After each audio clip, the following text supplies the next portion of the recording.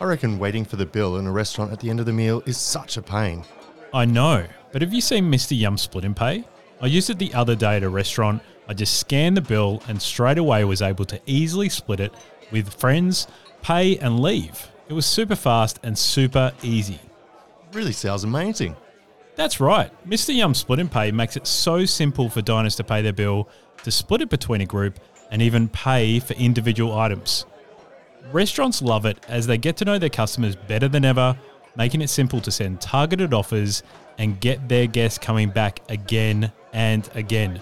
It really is a game changer for venues that love full service but want to streamline payments. Mr. Yum Split and Pay is the better way to pay, and it's free until July 2023. Visit mryum.com.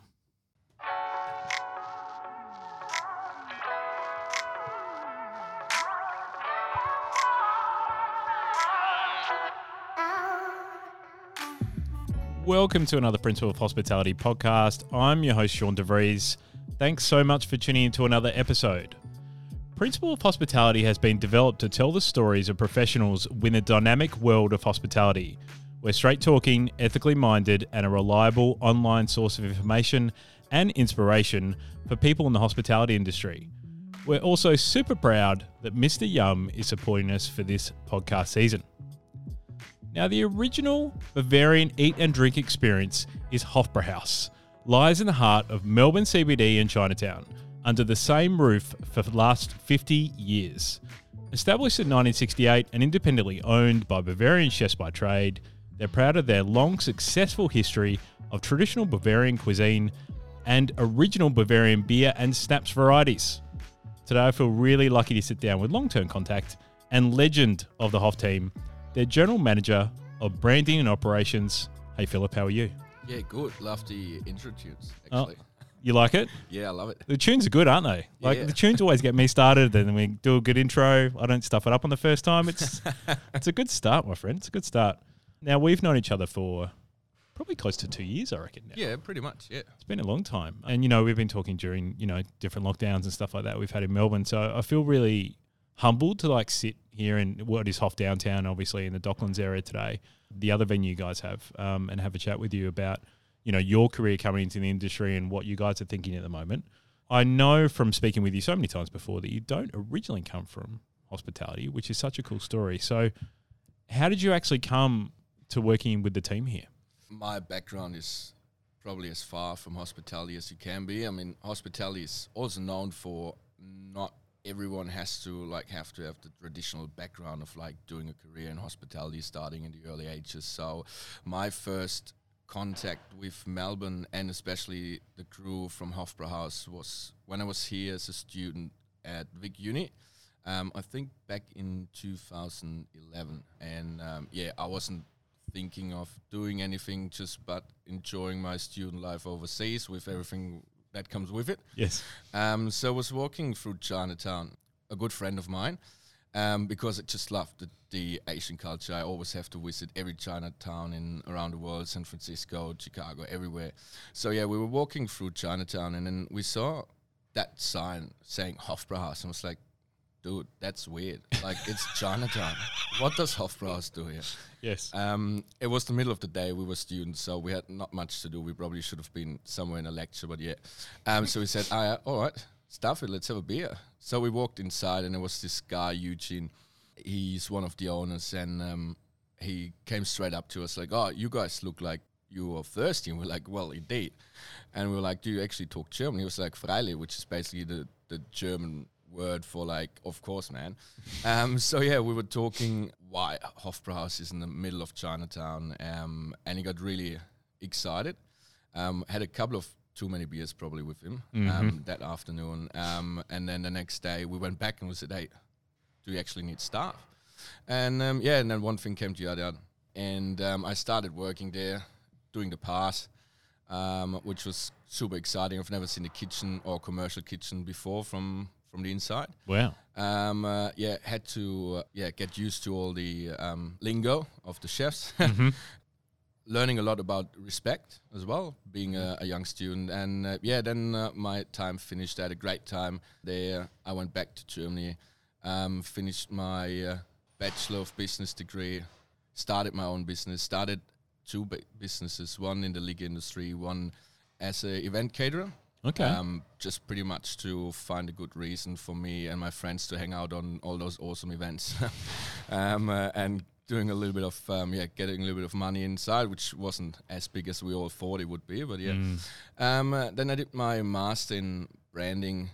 One of the bigger business, the league business, which I put everything in there, failed. Traditionally startup.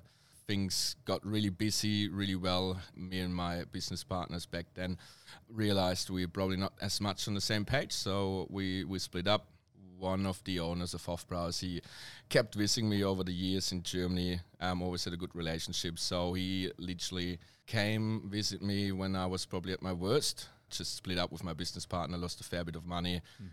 Just finished my master, didn't know what to do, and he was like, "Why don't you come to Melbourne?" I was like, well, probably not a bad idea. I had to check out with my girlfriend if she's keen. And she was actually the person who convinced me to do the step. I was a little bit hesitant. I was like, okay, working in hospitality as a marketing person or the marketing manager is not really what I was picturing back then. But I always kind of had my sight on hospitality, obviously during studying, worked in hospitality businesses, but not really professionally. And moved to Melbourne in 2017, started for the HOF Group as a marketing manager. Was actually initially planned on taking over the import and export side of business. So we're also importing our own beers, some schnapps, some food products, and being more like the business type of guy and having a fair bit of experience in sales. I was meant to take over that part of the business. Due to multiple reasons, that didn't work. Just importing perishable goods from overseas, especially something like beer, is pretty cost intensive. So I've made a pitch and said, look, guys, unless we get some serious volume behind it, I don't think it's going to be worth it. So basically I made myself redundant. The guys then said, okay, why don't you take over the hospitality business? We need someone who understands the culture, who has some passion for it. Then just one thing came to the other. In 2019, I took over as the general manager for operations and branding, and had a good ride in 2019 up until everything shut down in 2020. And here we are, and we're still alive. And I think we're just rolling with the punches. And before you did join the team, like, it's not where you thought you were going to be. Do you have an understanding of like where you thought you were going to be? Like, was the goal to work with a big company in regards with branding and that kind of stuff, and like a big multinational or something like that, and obviously not be a hospitality brand? No, actually quite the opposite. I'm not a big fan of big corporations to work with. Yeah. I admire their achievements. I definitely admire a lot of big brands. I'm a really brand-driven guy. I'll just love when people are so loyal to brands. I myself got some brands I'm just always my go-to. Doesn't matter if it's like consumables or food, beverages or tech. But I was picturing myself just to be my own man, to start my new business. I think that's what I always wanted to do. And when my first startup failed, I was probably kind of a reality check, like, okay, maybe I'm just not ready. So, but I didn't want to give up. So I was like, okay, just going to find a new way to start my own business. And then this opportunity came aboard and I was like, okay, it's not what I wanted, but maybe it's the right way. I always wanted to move overseas. I always wanted to, have to try or find my way through a new culture. I mean, the Australian culture is not too different to the German culture, but it's still different. So this integration process into new culture, new language, new city was always something which kind of excited me. So that was one of the biggest selling points for me back then. Can you remember the time when you did feel, when you were living and working in Melbourne, that you felt comfortable? Because it would have been a big exchange for you to come from Germany and actually live here rather than just, obviously study here is a big thing as well, but actually live here, have your girlfriend here, like that's serious. That's putting some flags in the ground, so to speak. Yeah, look, it took me a little bit until I felt really at home here in Melbourne. There were some occasions where I was a little bit not really pushed away. I mean, the Melburnians are super inviting people. I love the cultural diversity of Melbourne, which makes it easier, I think, for immigrants like myself to feel at home. Interesting.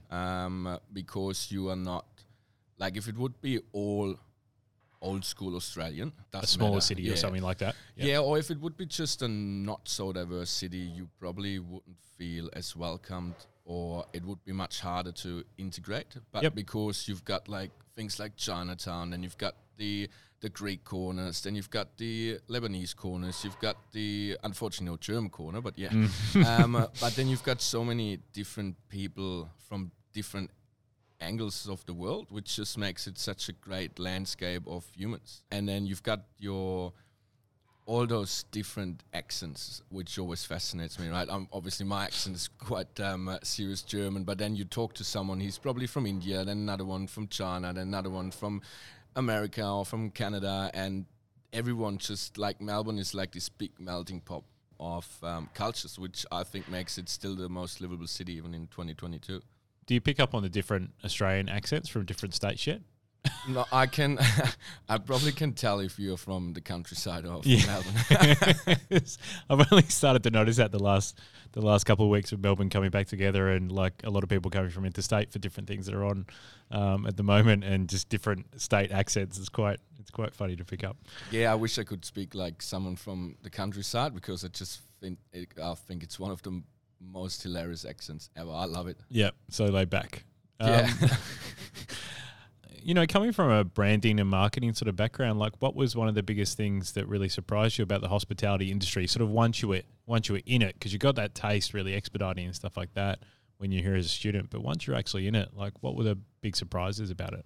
I think not a surprise, but I think it's very unique at hospitality from a like working in hospitality. It's probably you either love it or you hate it. Like you are not in for a job, you're in for passion. Like if you're just in to collect pay slips, then I would recommend everyone just to turn your back on it and go, because it's almost like a lifestyle. It's not like you've got your 9 to 5. I mean, obviously we're all moving and trying to move into a direction where you can have a better lifestyle in hospitality as well, but it will never be as normal, I would say, as like your normal office job, because the fact is you have to work when other people are off, right? So that's never going to change. Yes, we've never been, and me personally, never been a fan of 70, 80 hours in the kitchen, right? That's just stupid in my opinion. Yeah. You're not gonna change the world, and you're just gonna lie to yourself if you think it's ever gonna work. Yes, sometimes obviously when you think of like crazy Christmas things of us, Oktoberfest, yeah, you have to put a little bit more hour in there. Yep. And there are occasions where you just have to work your butt off. But in general, you just should always make sure you look after yourself, because if your mind is not there, you're not gonna perform. But the real thing which surprised me in hospitality, in terms of the operations, really, how many touching points you have between your customer, your product, and yourself. Like I think I've never been able to really put it down what I really mean, because I was just having this conversation with my girlfriend the other day. But if you look at, like, if you're selling cars, right? You get an inquiry, you show them around, and that's pretty much it. And they do so many, they seek information from somewhere else and whatnot. And you've got one touching point, that's selling the car, right? In hospitality, there's so many things which can go wrong.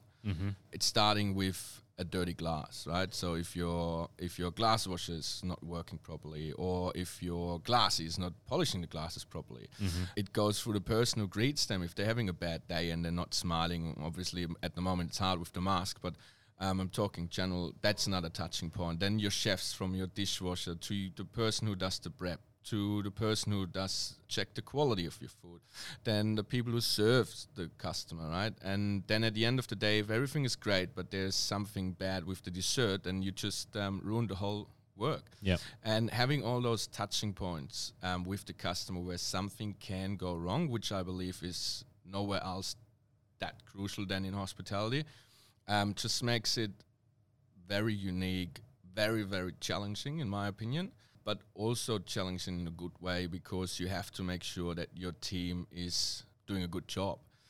Obviously, our venues are a little bit bigger, so we always have to think of, I always keep telling our team, it's like, you can't take care of 100 patrons. Yep. But you can certainly take care of 10 of your staff, which then going to take care of those 100 patrons. And if you make sure that those 10 staff members know what they're doing and they're happy going the extra mile, then everything just falls into place. Now you've touched on it, let's talk about it, because obviously the venues that you have, they're big. How do you guys go about operating, such big venues? Like even like downtown's what, 600? Yeah, about 600, give or take. Yeah, depending on the weather. And I mean, that's full on. Like when it's a full tilt, I'm sure, you'd be using that for Oktoberfest, and obviously we're right close to Marvel Stadium. So after football games or cricket matches and all those kind of things, how do you operate a venue that has such a big scale like that? It's always been a challenge, but I think the most recent 2 years just topped up that little challenge a little bit more with obviously the labour shortage, which everyone is aware of. So we've jumped on to the QR code ordering with Mr. Yum quite early. I never thought it would give us such relief. It's obviously, I've been in touch with the guys from Mr. Yum, especially Kim and Adrian, quite early, way before COVID, and I wanted to utilize it and use it anyway. I just loved the idea. Yep. And then obviously when COVID hit, it just got so paramount for everyone, especially if you got a big operation like ours. A lot of people think that things like QR code ordering or especially with Mr. Yum, it takes away something from the customer, and I think it's different. Actually, completely opposite. It's a service add. In no other scenario you can see the food before you can serve it, before you get it, right? You can literally, visuals are so important in hospitality. So if you can see that great schnitzel or that awesome pork knuckle or even the color of the beers, that can just help you making your decision. And then I had to fight for our team to accept Mr. Yum because they were a little bit afraid that I'm going to take away that job. And because we've got this mentality that we love to spend time with our friends, our customers out there. So they were just afraid they can't do it anymore. So they thought, okay, they might going to turn into basically a food run and a glassy, right? Yeah. Rather than serving people. That's what their passion is, and that's what we've been training our team as well. And I've told him, I said, look, other places might use Mr. Yum in order to cut costs and to cut service, but I think we should be using it to make it easier.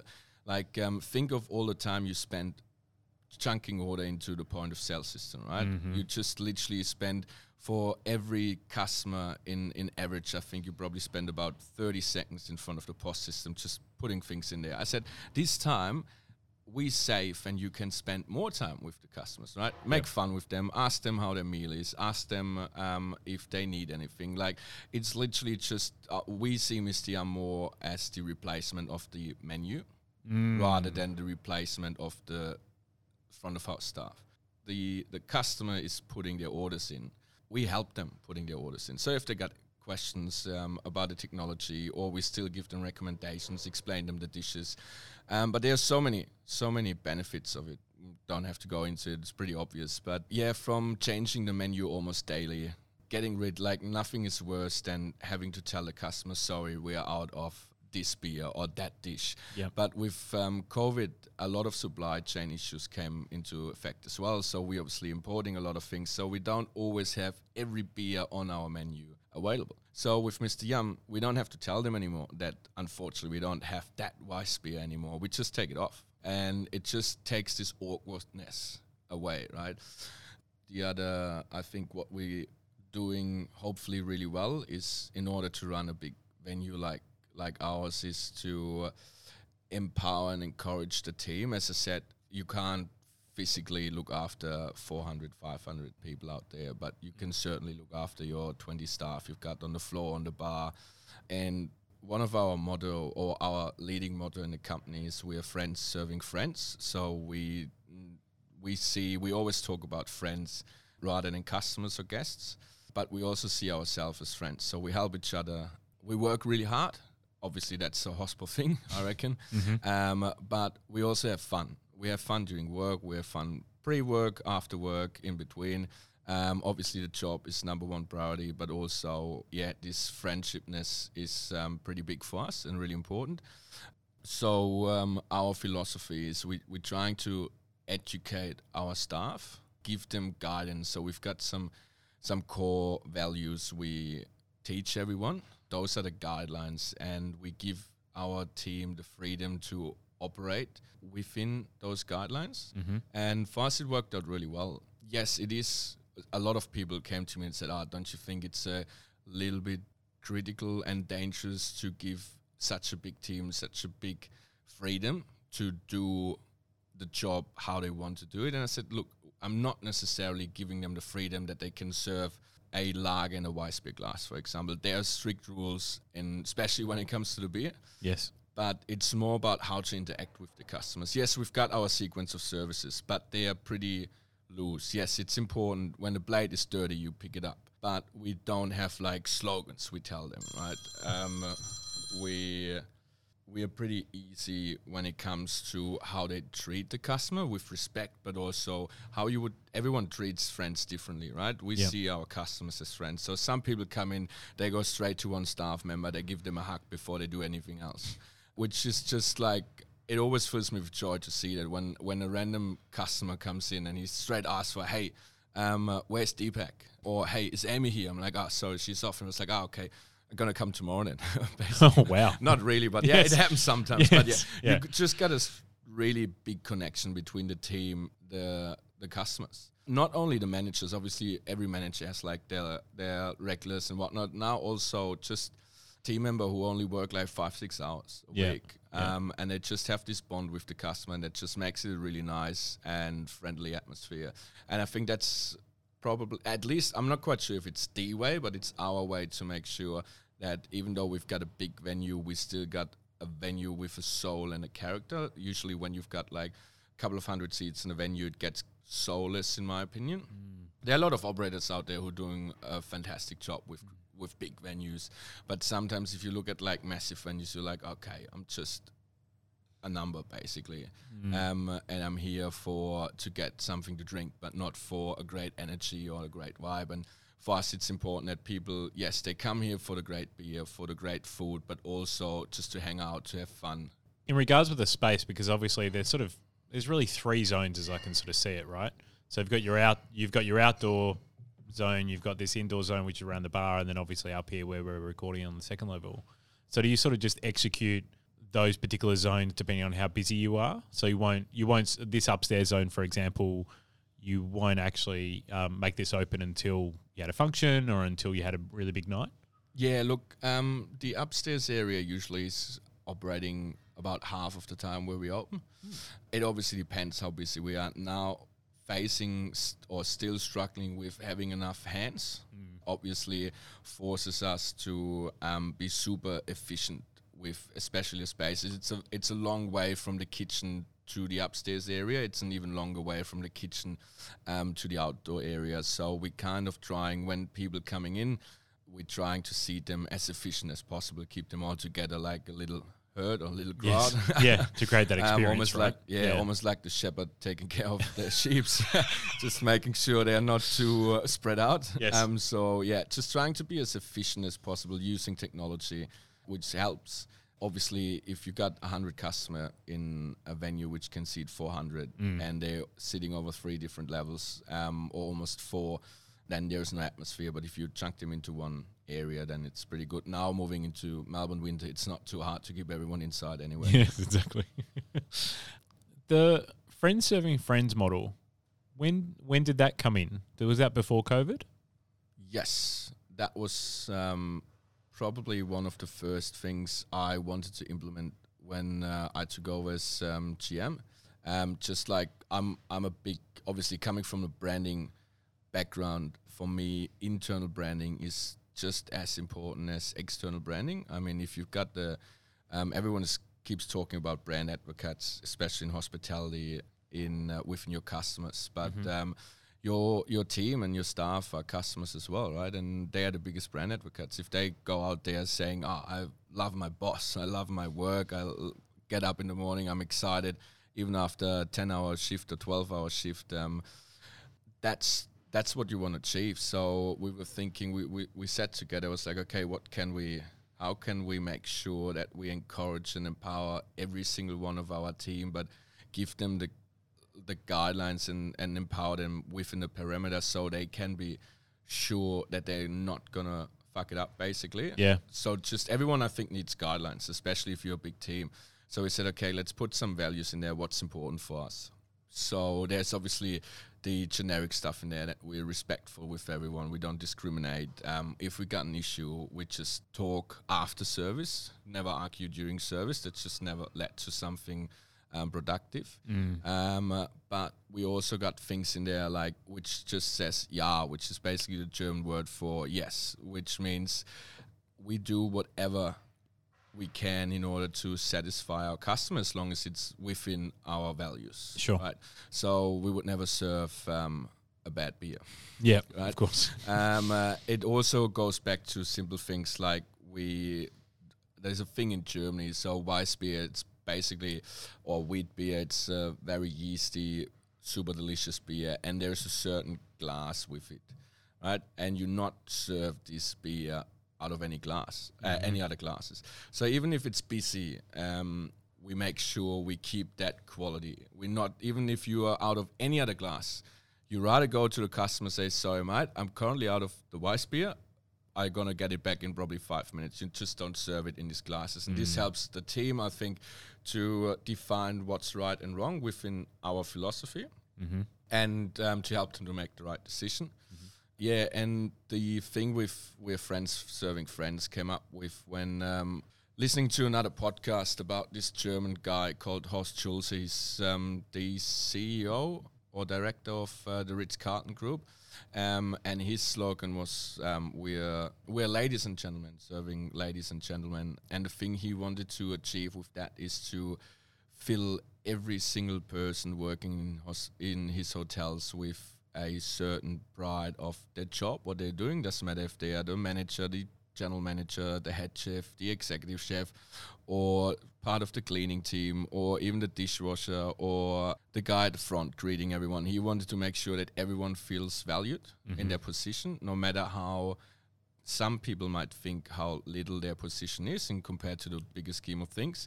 And I just absolutely loved it. I've got so much respect for that thought process, and that's I pitched that to our team. I said, what do you think? And everyone loved it. And we said, okay, what can we do? And we said, okay, we are a bunch of friends, technically. And we don't see our customers as customers. So I don't know who came up with it. It wasn't me. But yeah, someone said, oh, let's just say we're friends serving friends. And we all loved it because we are friends with our customers. They are really friends. Obviously, not everyone, but we've got such a great followership who just coming in regularly, sometimes even just to say hi, not even eating or drinking anything, just quickly. I said, I've been in the city, I just wanted to pop in, hi, can I grab a pork knuckle takeaway, or can I have a couple of beers? And yeah, it's great, I love it. It was interesting that came, the friends serving friends came from like the staff, really, and it didn't originally come from you. That's quite interesting. Like, I was going to ask you, like, it's quite hard once you've got an embedded culture, whatever culture that is when you're in hospitality, to change and shift that, no matter how small it is. So I was just going to ask you, like, what were the steps you actually did to embed that new philosophy, even though it was a slight change in what you guys were doing so well before, you know, to make that outstanding? Yeah, look, we started with that whole implementing of the cultural values and everything pre-COVID. Especially that slogan, we are friends serving friends, that's been around since early 2000 or mid 2019. But then manifesting our core values, that was something we did during COVID. We obviously had a lot of time. We made it clear very early that we're trying to keep every single staff member who was left in the country. A lot of us left, moving to different parts of Australia or leaving the country or just leaving Melbourne. So we had a lot of time. We put our heads together and we said, okay, what's important for us as a team? How do we picture a perfect shift? Busy Friday service from lunch till after work drinks, till dinner, till the guys who just don't want to leave. And what do we need to do in order to make that happen? And then we just broke it down from the back and said, okay, we have to make sure that every single person in our team can make a decision. in order to make our friends happy. And then obviously the first thought was like, okay, that works if you got the gun, right? But it doesn't work with someone who's new to hospitality or who's probably just a student who's have to, make it work, right? Maybe even an international student who just needs to work as hard as possible to make the money they need in order to pay their fees. So we said, okay, we need to give everyone a guideline. So we obviously have to intensify our training. We are a niche product, so not everyone knows a lot about German beer or can even pronounce the German words on the menu. So we have to work on that. We have to give them as much training as we can by obviously being as efficient as possible, but then also giving them the guidelines for them to empower and encourage them to make the decisions what's going to be best for the customer, and that's going to be best for us. In regards with how you're staffing the venues now, has Friends Serving Friends actually helped you in that recruitment process in actually solidifying to those new candidates what the brand is about? Because with so many opportunities, with so many different brands, I find that when I'm recruiting at the moment, like people are really choosing obviously where they want to work, and obviously values and branding are incredibly important in that first initial decision before they sort of get under the hood and start working at a venue. Have you found that to be helpful in such a challenging recruitment market? It's probably a question you have to ask the new team members who just joined us in the last year and a bit. Look, I hope it has. I'm convinced it did. But at the end of the day, you don't really know why they... That's probably something I haven't done. Ask that new team member who joined us in the last 12, 15 months why they've actually decided to come on board. Sure. We're getting a lot of staff, probably about 25-30% of already existing staff members who bringing friends saying, hey, you should work there, and then they come approach us and say, hey, my friend's looking for work. He's might not really experienced, but we always say personality is more important than the skill set. We can teach them how to pour beer. We can teach them how to carry 3 blades. It's really not rocket science, right? But having a shit personality, or that's just something it's really you can't hard. out-train that. So obviously with the challenges, especially at the moment at the labour market here in Melbourne, you can't be super picky. But we obviously went through all the challenges after every big lockdown, reopening, restrictions, staff shortages. But I think speaking to other people from the industry, we've probably been lucky, and we've never had to close a day because the staff wasn't there, or also when Omicron was there, we never had the issue that too many people had COVID and had to isolate. So we've been quite lucky. But we also reduced our opening hours from the day dot, just not to stress the team too much. I mean, yes, everyone was working a little bit more than what they should be, and what everyone wants to, just when you first reopen after being closed for a couple of months. But yeah, we said, okay, we're going from a 7-day business to a 5-day business, just to make sure we just keep it in a set of hours which is bearable for everyone. But yeah, we've never had big dilemmas with finding staff, so maybe it helped. I obviously pitched it to everyone I'm doing the interview with. I said, look, don't worry too much about your German pronunciation of the items. I said most of our customers don't even understand it anyway, right? So, or don't worry if you don't know anything about beer. Don't worry if you can't even carry 3 blades. I said, our job is to train you and to make you better. All we want is that you are a good fit for the team. So if you're a friend of ours, that's good. If you're not a friend, then sorry, go and find something else. Yeah, absolutely. Do you want to go back to a 7-day operation? Has it made you think differently about the business now? I probably, if you would have asked me a couple of months ago, I would say nah. I don't want to go back to a 7-day operation. It's just easier and more efficient if you've got one roster. Everyone works together every single time. But now things have shifted a little bit. We've done pre-COVID in 2019. We trialed a 4-day week at Hofbrauhaus, and it worked really well. And we kind of looking at rolling it out for all 3 sites, and just obviously also looking at the labor market, you want to be as attractive as possible for all the guns out there. Sure. But also from a philosophy point, it's just great to see people working in hospitality and having a great work-life balance. Sure. And that 4-hour work week. It's not 4-hour work week. That would be nice. That's a different. If it was a Tim Ferriss podcast, yes.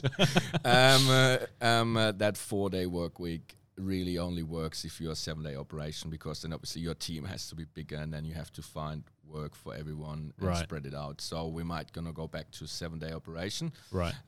Or maybe I'm personally hoping of a 6-day. So the whole company shut for 1 day, which just keeps everyone at ease at home, and everyone knows, okay, nothing bad can happen in that 1 day on a Monday or something like that. Yeah, sure.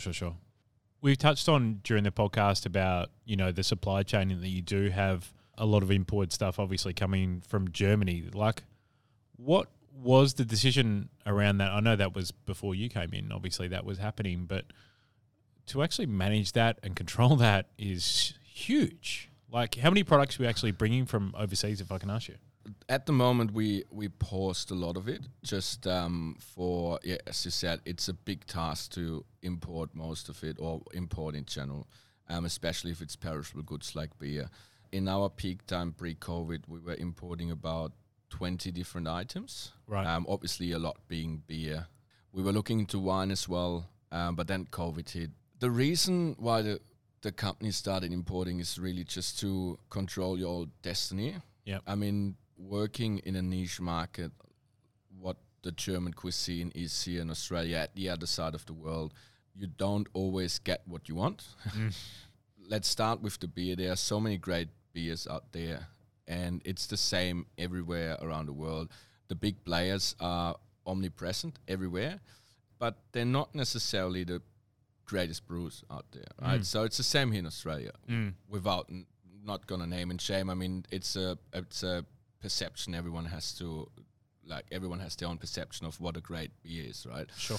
But there are definitely much more interesting beers in Germany than what most Australians know. And the philosophy of our company is to support family-owned businesses or privately owned businesses wherever they can, rather than big corporations who make millions of dollars everywhere. So our idea of being as authentic as possible on the other side of the world also comes from giving small businesses in Germany or the Alpine region, which means Germany, Austria, and Switzerland, a global stage, which has always been a big dream of ours, and also one of the main reasons why I wanted to join the company at the end was that philosophy, not to go on with the mainstream big companies, which obviously makes everything much easier, but giving or having that dream that even a small brewery or small company from Germany can have a little bit of a market and a little bit of a stage here overseas, which made us then importing a lot of goods from overseas. So obviously the beer, we're working with a brewery in Bavaria where we get most of our beers. Then we've got a partner brewery in Austria as well. We import things like the mustard, sweet mustard, which is just too hard to get in Australia. Then that particular German mustard is just probably the best mustard for German sausage, and you just can't get it, so we had to bring it over here. Then if you are trying to be as authentic as in the homeland of a cuisine, like in our case Germany, then you just can't get around importing certain things. Obviously it sounds bizarre, but the potatoes, the mushrooms, the cabbage, everything just tastes different in Australia than it tastes in Germany. Sure. Not saying that it tastes worse. Yeah, it's or just different. better. It's just different. Like there is this great lady, Georgie, at South Melbourne Market, Georgie's Harvest. She just knows everything about potatoes, and I love talking about potatoes with her, which sounds weird, right? But I sometimes just go there and say, hey, Georgie, we've got this new dish in mind, but I need potatoes. And she knows everything about German potatoes. And if you ask her, she's like, yeah, your soil is just different. So they taste different. I was like, yeah. So do you got a potato like that? She was like, oh, yeah, look, you can try this one or that one. And, it's just great. But then So things like potatoes, you can find similar tasting potatoes, but then other things like cabbage or that mustard, they are just so different in Germany that you wouldn't have that authentic flavor. Sure. So that's why we ended up importing it. And then when it came to picking the companies we want to work with, we made sure they are family owned or privately owned. So we give them, global stage. So I feel like the friend serving friends model has actually gone into your supply chain as well. Yes, definitely, yeah. Which was probably already there before. Yeah, and the friends serving friends is just, the whole internal branding basically, which always have been and always has been part of the company. Are you selling any of those products that you're importing on the retail stage, or are you just using them inside the venues at the moment? Not at the moment. We've tried selling different products in the retail section, and we realized, we're probably better in using those products and cooking them than trying to go into retail. So, sure. Yeah, we weren't really successful. Probably also a lot of these products are not, because they come from smaller suppliers, they are not necessarily as competitive as you need it to be. As in pricing. Yeah, as in pricing. And because we just didn't have the volumes, and we also didn't want to push the suppliers too much, we said, it's not the end of the world if we don't move into the retail section. Yes, it would make sense. But we realized after a certain amount of time trying it, we said, some items just don't sell.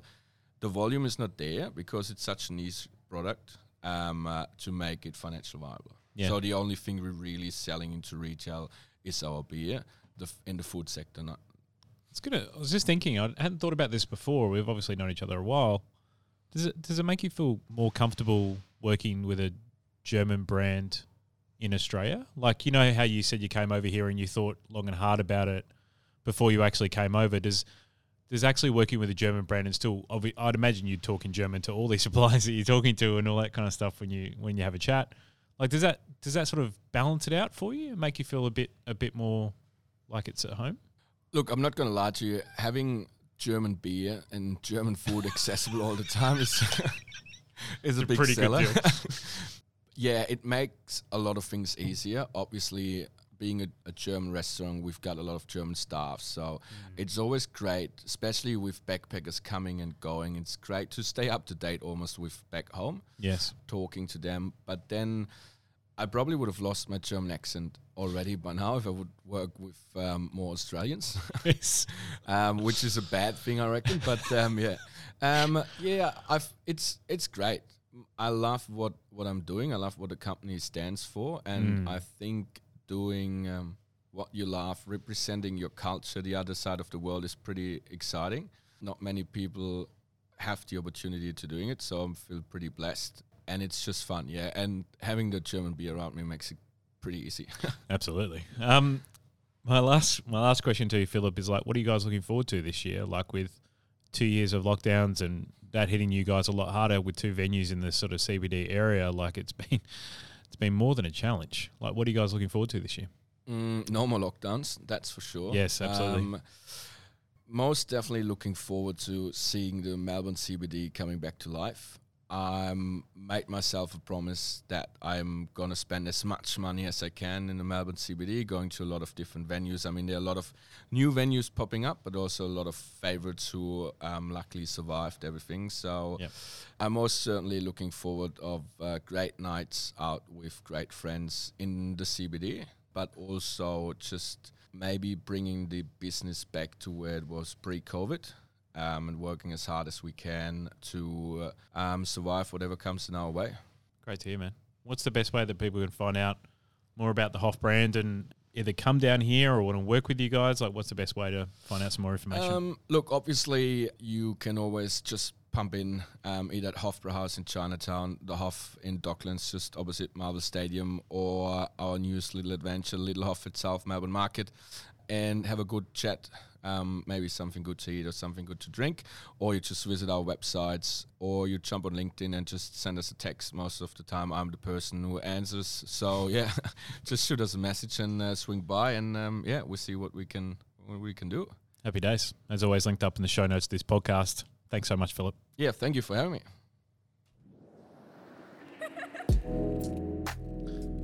Thanks again for tuning into another episode of Principle of Hospitality. I hope you really enjoyed that one.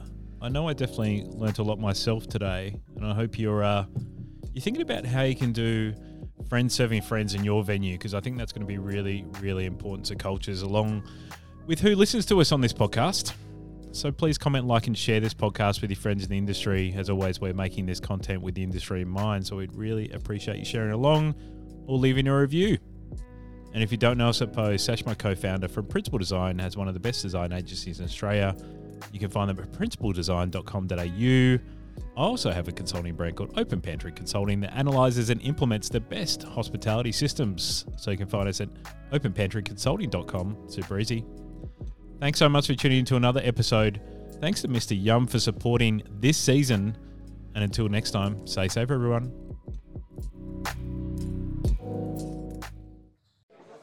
I reckon waiting for the bill in a restaurant at the end of the meal is such a pain. I know, but have you seen Mr. Yum Split and Pay? I used it the other day at a restaurant. I just scanned the bill and straight away was able to easily split it with friends, pay and leave. It was super fast and super easy. Really sounds amazing. That's right. Mr. Yum Split and Pay makes it so simple for diners to pay their bill, to split it between a group, and even pay for individual items. Restaurants love it as they get to know their customers better than ever, making it simple to send targeted offers and get their guests coming back again and again. It really is a game changer for venues that love full service but want to streamline payments. Mr. Yum Split and Pay is the better way to pay, and it's free until July 2023. Visit mryum.com.